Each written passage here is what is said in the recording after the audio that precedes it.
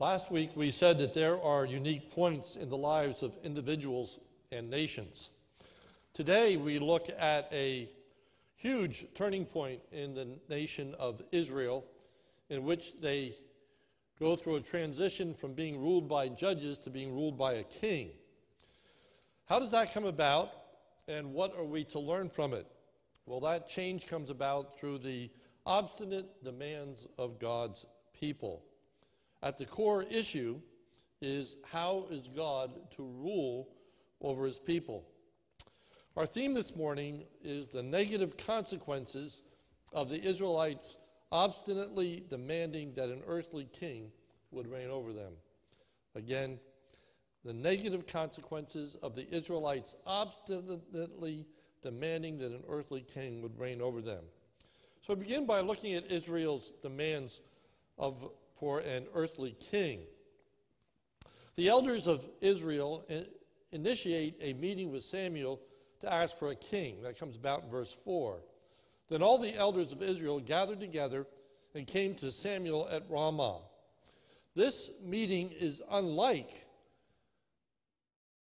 the meeting that took place in chapter 7. In chapter 7, Samuel is gathering the people together for prayer. 1 Samuel 7:5. Then Samuel said, "Gather all Israel at Mizpah, and I will pray to the Lord for you." Here, the elders of Israel initiate the meeting with Samuel. Verse 4 of chapter 8. Then all the elders of Israel gathered together and came to Samuel. They came to him. He did not go to them. But most importantly, they did not come to listen to the prophet or to inquire of the Lord, nor to enter into a time of prayer. Rather, they came to communicate their demands to Samuel, verse 5, and said to him, "Behold, you are old, and your sons do not walk in your ways." And now here's the demand. "Now appoint for us a king to judge us like all the nations." This should set up a red flag for us, for it is never good when God's people come to make demands of their leaders rather than to listen to their leaders, rather than to seek God's will, and rather to pray. And so they have some presenting problems as to why they want an earthly king to reign over them. First, they demand a king because they think it is time for Samuel to retire from being a judge, verse 5. And said to him, "Behold, you're old. You're old." The implication is, Samuel, it's time for you to be replaced. Now, like many presenting problems, there is always a measure of truth in them. What they say is, Samuel is old. Guess what? Samuel's old. Verse 1, when Samuel became old. All right, so what they say is true. Secondly, the second presenting reason for wanting a king is that they want a king because they think that Samuel's sons are not fit to be judges. Verse 5, and said to him, "Behold, you're old." Now here's the second reason. "And your sons do not walk in your ways." Again, there is a measure of truth in what they are saying. It is true that Samuel's sons were not fit to be judges in Israel. If you look at verses 1, 2, and 3, it reads, "When Samuel became old, he made his sons judges over Israel. The name of his firstborn son was Joel. The name of the second, Abijah. They were judges in Beersheba. Yet his own sons did not walk in the ways, but turned aside after gain. They took bribes and perverted justice." Though there is no word of God's displeasure with Samuel, it is a wonder that Samuel did not remove his sons from being judges after the negative example of Eli, who refused to remove his sons as priests and took them out of their office. Nevertheless, Samuel did not. However, I said that these were presenting reasons for wanting a king. That is, these are kind of trumped up reasons. Even though there's a measure of truth to them, it's not at the core of what their problem is. It's not at the heart of the issue. And one of the things that reveals that very clearly is the fact that they're not looking for a new judge. Those would be reasons as to why they may need a new judge in Israel. Samuel's old. It's time to replace him. The sons are disobedient. It's time to replace them, but to replace them with what? A judge. But that's not where they go. They don't say it's time for a new judge in Israel. They say it's time for us to have a king in Israel. That is the real reason. That is the real problem. So let's look at the real reason they want a king. The reason they wanted a king is because they wanted to be like the surrounding nations. Verse 5. And said to him, behold, you're old, your sons do not walk in your ways. Now appoint for us a king to be judge, to judge us like all the nations. We want a king just like all the nations around about us. They all have a king. We want a king too. They envied what the other nations had. In particular, they wanted a king that would go before them into battle. If you look at verse 19 and verse 20. But the people refused to obey the voice of Samuel, and they said, no, but there shall be a king over us, that we also may be like all the nations, and that our king may judge us and go out before us and fight our battles. So they wanted a king to lead them into battle. There had been this progression. First, God had led them into battle. Then they wanted the ark to lead them into battle. Now they want a king, an earthly king, to lead them into battle. They didn't want to trust in the Lord. So now we see Samuel's initial response to Israel's request for a king. Samuel takes this request for a king quite personally. He is saddened because he views it as a rejection of himself. Verse 6. The thing displeased Samuel when they said, give us a king to judge us. So Samuel prays about it at the end of verse 6, and Samuel prayed to the Lord. That is always a good response with our concerns, with our displeasure, with our negative reaction to what is taking place. Pray. And that's what Samuel does, and which is what we all should do when we encounter situations that bring distress and sadness to our hearts and lives. God now provides Samuel with a new perspective of Israel's desiring a king. Samuel was not to take it personally. Samuel is not the one being rejected in verse 7. The Lord said to Samuel, obey the voice of the people and all that they say to you. And now this, for they have not rejected you.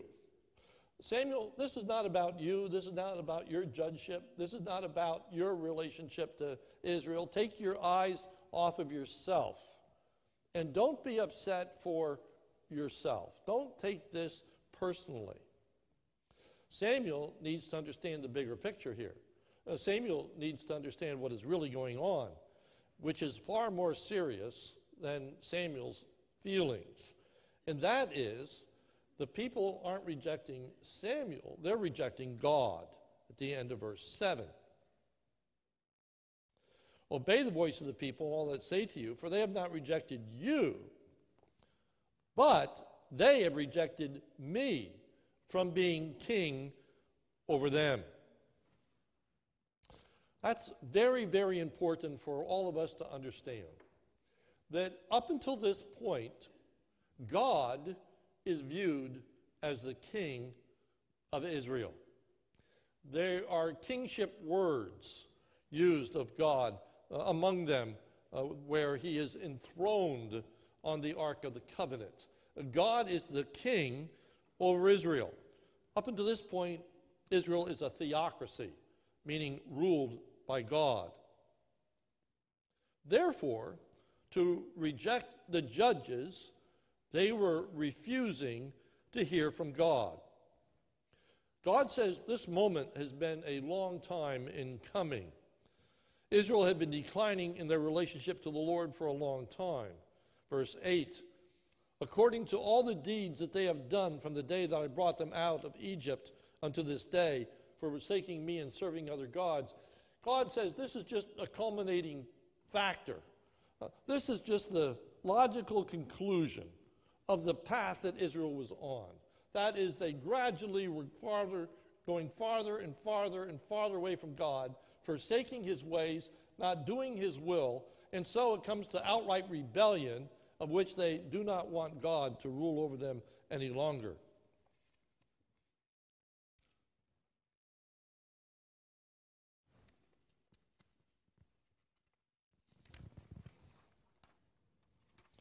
They had forgotten how truly blessed they were to be under the direct care and protection of God.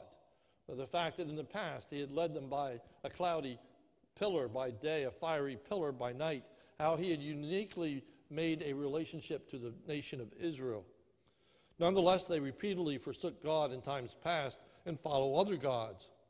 Now, they are forsaking God in order to have an earthly king. In the book of Judges, which is comparable to the time period in which we are studying 1 Samuel. Remember, this is Samuel a judge. So the book of Judges is taking place at the time of this discussion. And in the book of Judges, we have this very famous verse. In those days, there was no king in Israel. Everyone did that which was right in their own eyes. And because that is such a well-known verse, I think that most people jump to the conclusion we're talking about a time in Israel when they didn't have an earthly king. And everyone was doing what was right in their own eyes because they don't have an earthly king. Let me give you the context of that particular verse. Actually, it appears twice in the book of Judges, but let me give you the first context of that verse. So, Judges 17:4. So when he restored the money to his mother took 200 pieces of silver and gave it to the silversmith, who made it into a carved image and a metal image. And it was in the house of Micah. And the man Micah had a shrine, and he made an ephod and household gods, and ordained one of his sons who became his priest. In those days, there was no king in Israel. Everyone did what was right in their own eyes. The context is refusing God as their king and doing what was right in their own eyes, establishing their own worship, establishing their own gods, ordaining their own leaders, all to achieve their own ends, simply to fulfill their own rebellious desires.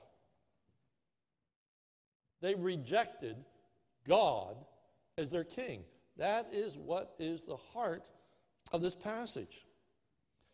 Therefore, it is because they are rejecting God that they are rejecting Samuel. Verse 8. According to all the deeds that they have done from the day I brought you up out of Egypt, even to this day, forsaking me, serving other gods, now this, so they are doing to you.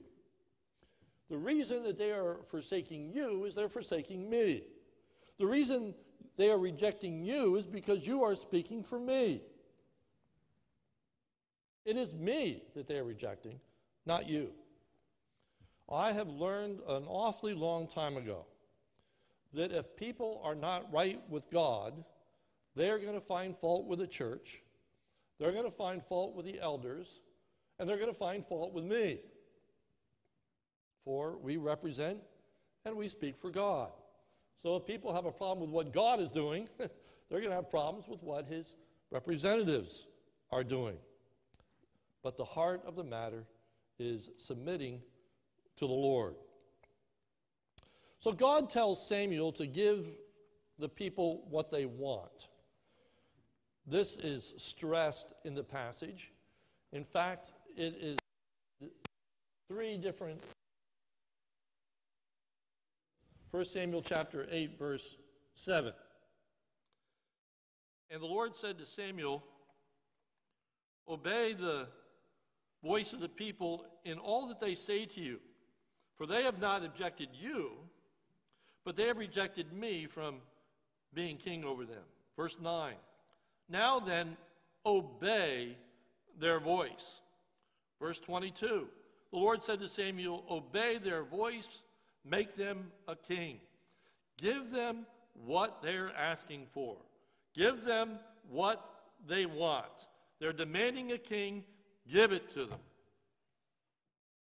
However, first, Samuel is to make it clear that there are going to be terrible consequences of their decision in wanting a king if they follow through on that demand. Verse 9. Now then, obey their voice, only you shall solemnly warn them. Make them aware, make them conscious, help them to understand the consequences of that demand. Let them see what the outcome is going to be. Samuel's to help the Israelites understand what the negative fallout is going to be in having a king rule over them. It looks desirable to them. It looks great. But rather, proclaim the problems associated with that king. They are to be warned. They are embarking on the wrong path. Now the problems of having a king are described. First, the king will be self-serving. He will be taking from them, and they will become his servants. They are going to experience hardship as a result of having this king. Key word is the word take. Take. Now notice in verses 10 through 14, the word take appears 6 times. If you're a person who marks your Bible, you might want to circle the word take. Listen as I read. So Samuel told all the words of the Lord to the people who were asking for a king from him. He said, these will be the ways of the king who will reign over you. He will take your sons and appoint them to his chariots, to be his horsemen, and to run before his chariots. And he will appoint for himself commanders of thousands and commanders of 50s, and some to plow his ground and to reap his forest, and to make his implements of war and the equipment of his chariots. He will take your daughters to be perfumers and cooks and bakers. He will take the best of your fields and vineyards and olive orchards and give them to his servants.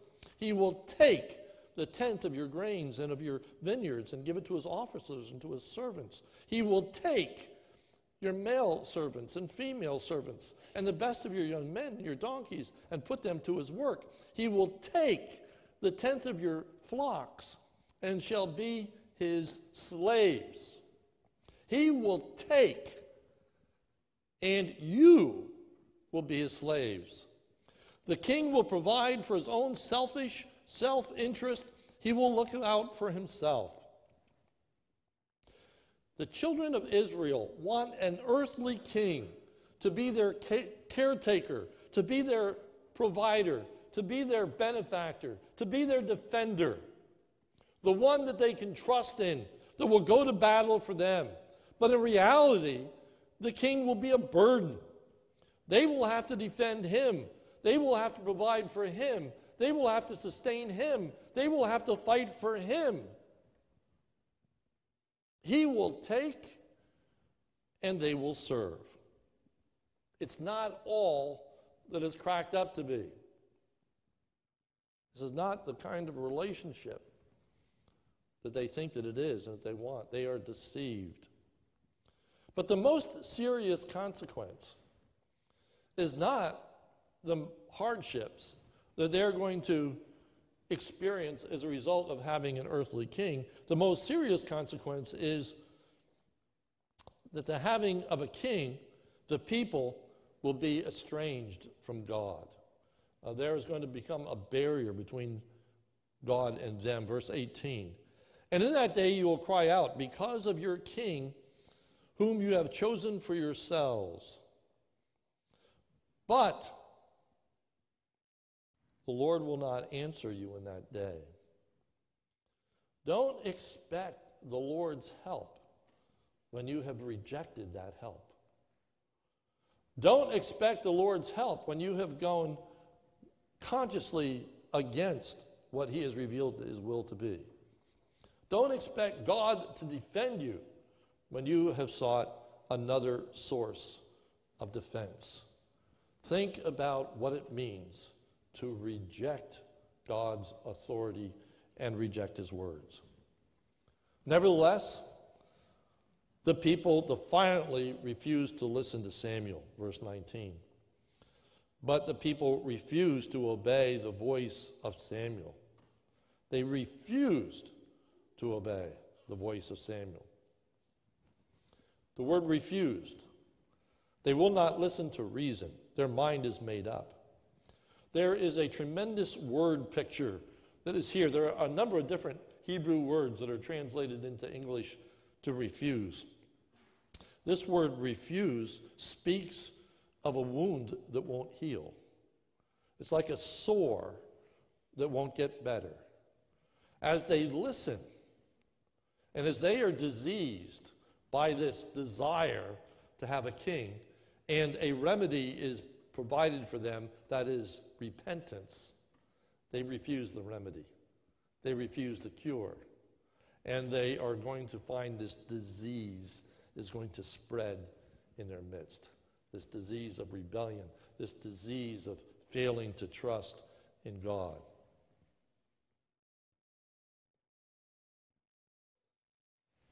How greatly things had changed in the ministry of Samuel. In 1 Samuel chapter 3, it's kind of hard to remember those days as we have been working through this passage. But if you remember in 1 Samuel chapter 3, verse 19, it said this, "And Samuel grew, and the Lord was with him, and let none of his words fall to the ground. And all Israel from Dan to Beersheba knew that Samuel was established to be a prophet of the Lord." In Samuel's lifetime, he went from a place where whatever he spoke would not fall to the ground. Whatever he said was listened to and followed. And everyone said, Samuel is a prophet of the Lord. Now Samuel's old. And now in Israel, they are no longer listening to him. They are no longer hanging upon his every word. And they are no longer viewing him as a prophet of God, the one who speaks for God, the one that should be followed and adhered. Instead, they turn a deaf ear. Verse 19, but the people refused to obey the voice of Samuel.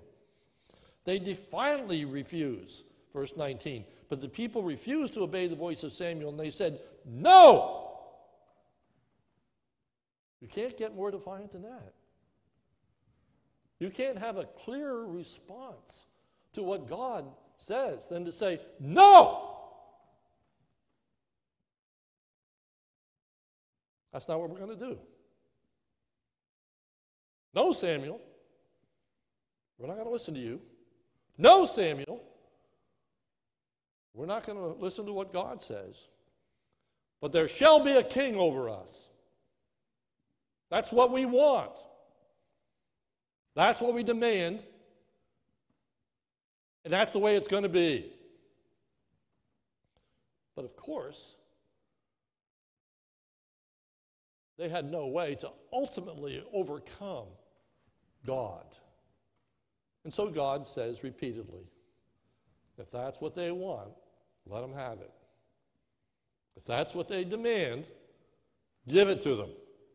They want a king? All right, Israel, you got your king.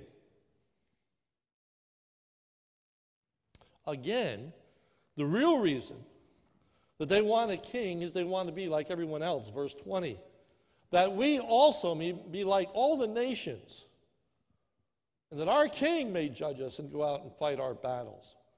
One might ask the question, why in the world do they want to be like the nations round about them? Why do they want to be like everyone else? Why do they want to be like those nations that they had conquered?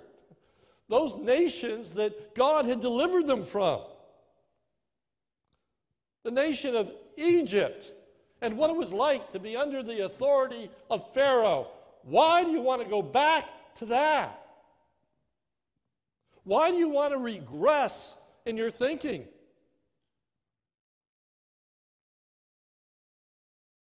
Israel, who had defeated the nations and who had experienced God's greatness and provision, now view themselves as inferior to the nations round about them. They thought that these nations had it better than they did. They envied the nations. And they wanted to be just like them. They were rejecting what was at the heart of the uniqueness of the nation of Israel, namely that God would be their God and they would be his people. Exodus 19:5 and 6. Now therefore, if you obey my voice indeed and keep my covenant, then you shall be a peculiar treasure unto me above all the people, for all the earth is mine, and it shall be unto me a kingdom of priests, a holy nation. You will be my kingdom. I will reign over you. I will provide for you. I will take care of you, God says, as he leads the children of Israel out of the land of Egypt. And they say, that's great. Yes, that's what we want. Now they're saying, no, that is not what we want. And even more strikingly, they had come to the conclusion that in their unique relationship to God, they were inferior to the nations round about them. They envied those nations that had a king to lead them into battle. Rather than seeing themselves as blessed and privileged, they viewed themselves as missing out and less than the nations that surrounded them. The same thing can happen in our own individual lives. The psalmist describes in Psalm 73, truly God is good to Israel, to those who are pure in heart. But as for me, my feet had almost stumbled. My steps had almost slipped. For I was envious of the arrogant when I saw the prosperity of the wicked. For they have no pangs until death. Their bodies are fat and sleek. As they looked around about them, the psalmist says, when I look at the wicked, I see how good they have it. And I begin to want to be like them and desire what they have. Here, it's blown into a macro situation in which all of Israel wants what the nations have round about them. In Psalm 73, it says, until I understood their end, until I went into the house of the Lord, until I gained perspective. But in this passage, Israel doesn't gain the perspective. Well, that's what happens in a nutshell. And so we ask ourselves the question, what is there in this passage for us? That's a nice history lesson, but what are we to learn from this passage? Well, just as Israel was led by God, who was to be its king, so the church is led by Christ, who is to be the head of the church and who is to be the king of the church. Christ is the head of the church, just as God was the king over Israel. Listen to the words of Ephesians chapter 1, starting at verse 15. For this reason, because I have heard of your faith in Lord Jesus and your love unto all the saints, I do not cease to thank God for you, remembering you in my prayers, that the God of our Lord Jesus Christ, the Father of glory, may give unto you the spirit of wisdom and revelation and the knowledge of him, having the eyes of your understanding be enlightened, that you might know what is the hope of his calling, what are the riches of the glory of his inheritance in the saints, and what is the exceeding greatness of his power toward us. According to his mighty power, which he wrought in Christ, when he raised him from the dead, seated him at his own right hand in the heavenly places, far above all rule and authority and power and dominion and above every name that is named, not only in this age but and also to come. And he had put all things under his feet and gave him to be head over all things to the church, which is his body, that fills all in all. Christ is the head of the church. Just as God, the king over Israel, mediated that kingship through judges, now in the New Testament, Christ, who is the head and king of the church, mediates that kingship and authority through the elders. So the elders are the judges, as we find in this passage. So to reject the rule by elder is akin to rejecting the judges. In Peter chapter 5, starting at verse 1, it says this, "So I exhort the elders among you, as a fellow elder and a witness of the sufferings of Christ, as well as a partaker in the glory that is going to be revealed. Shepherd the flock of God that is among you, exercising oversight, not under compulsion but willingly, as God would have you, not for shameful gain but eagerly." So the elders have this oversight that God gives, and they are to function under the authority of God, just as the judges were to function under the authority of God. Again, to reject the rule by elder is to akin to Israel rejecting the judges. Hebrews 13:17. "Obey your leaders and submit to them, for they are keeping watch over your souls as those who will have to give an account. Let them do this with joy and not with groaning." Don't make it miserable to be an elder by your disobedience, for they would be of no advantage to you. It's not to your well-being to revoke God's authority. It doesn't turn out well, just like it didn't turn out well for the Israelites. It looks good, but it's not good. Israel wanted a king. The Israelites saw it better to have a king, that form of government. Well, as we look around us today, we don't have a king. We don't live in a country that has a king. So what might our desires be, and how might this passage correlate with our situation today? Answer being, we have a democracy. We live in a democracy. And many Christians today want the church to function like a democracy, where everyone has their input, everyone has their opinion, and everyone has the opportunity to do that which they desire. Further, if we don't like the decisions our leaders make, we protest. After all, that's what the world does. In our democracy, if you don't like what the leaders do, well then just protest. Just stand up and say, "No! That's not what we're going to do. We're not going to follow that leadership." We make our displeasures known, heard, and felt with the intent that we hope that it will bring about a change. Eventually, our voice will be heard, or we will just continue in our refusal. We should hearken the words of the book of Judges, for I think it typifies the church in a whole. I'm talking big church now. I'm talking about Christendom. I'm talking about Church United States.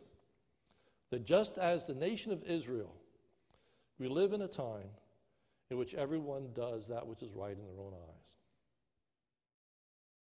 Everyone wants it their way. And if we don't get our way, we're not going to listen.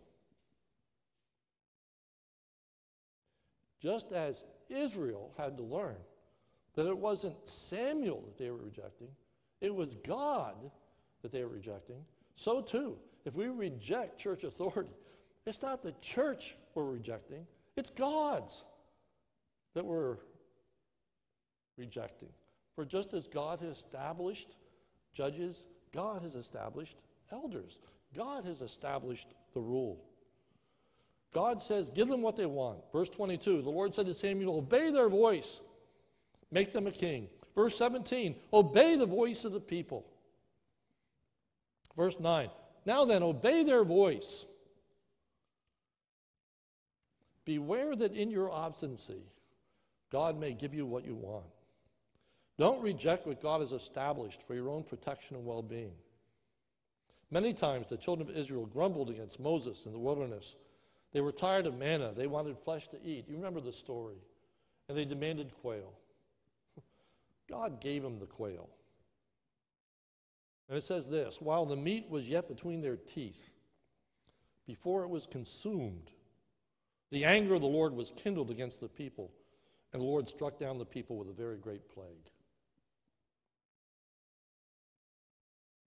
Be careful when God gives us what we want, what we demand for. For in rejecting God, we always reject what is good for us. The other great temptation that is around about us is not just following a democracy, but following big business. More and more, the church at large is following a business model in its rule, rather than an eldership that's described in the Bible. So many churches, the boards of elders are being chosen under the criteria and acting in keeping with the secular boards of business. That is, wealthy individuals who are good businessmen, et cetera, et cetera, et cetera. Pastors are conducting themselves more and more like CEOs of large companies than pastors of churches. Fact, many large churches actually prefer a pastor with a business degree over a pastor with a theological degree. If you just go online and look at church after church of the very large churches, you will find that the pastors don't have theological degrees, they have business degrees. That's more desirable in this context, the day and age in which we live, for we view the church as a business more than we view it as a spiritual entity. It's more important to know how to run a business than it is to exegete the scriptures and to teach the Word of God. The gospel is being treated like a commodity, a product that is to be promoted and sold. Individuals are viewed like consumers. The question is asked, how can we package the gospel to make it more attractive so that the consumers will buy into it and follow it? What is the best marketing strategy that we can adopt for the day and age in which we live? Let's take a survey. Let's find a poll. Let's see what people want. Let's see how we can package the gospel to make it sound good and appealing. In all of this, if we go down those roads, if we follow our political system of today, or if we follow the business model of today, the reality is we ultimately are rejecting God. We are rejecting His authority. We are rejecting His word. We are doing what is right in our own eyes rather than following the scriptures. Let us guard our hearts, for it is very easy, as we saw the psalmist in Psalm 73, truly God is good to Israel. But as for me, my feet had almost slipped.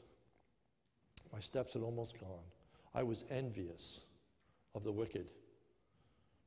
We have to be careful that we don't envy the world, that we don't adopt their practices, that we don't want to look like them and think that somehow we are inferior. Somehow we are harmed by following the Word of God as opposed to doing what is right in our own eyes.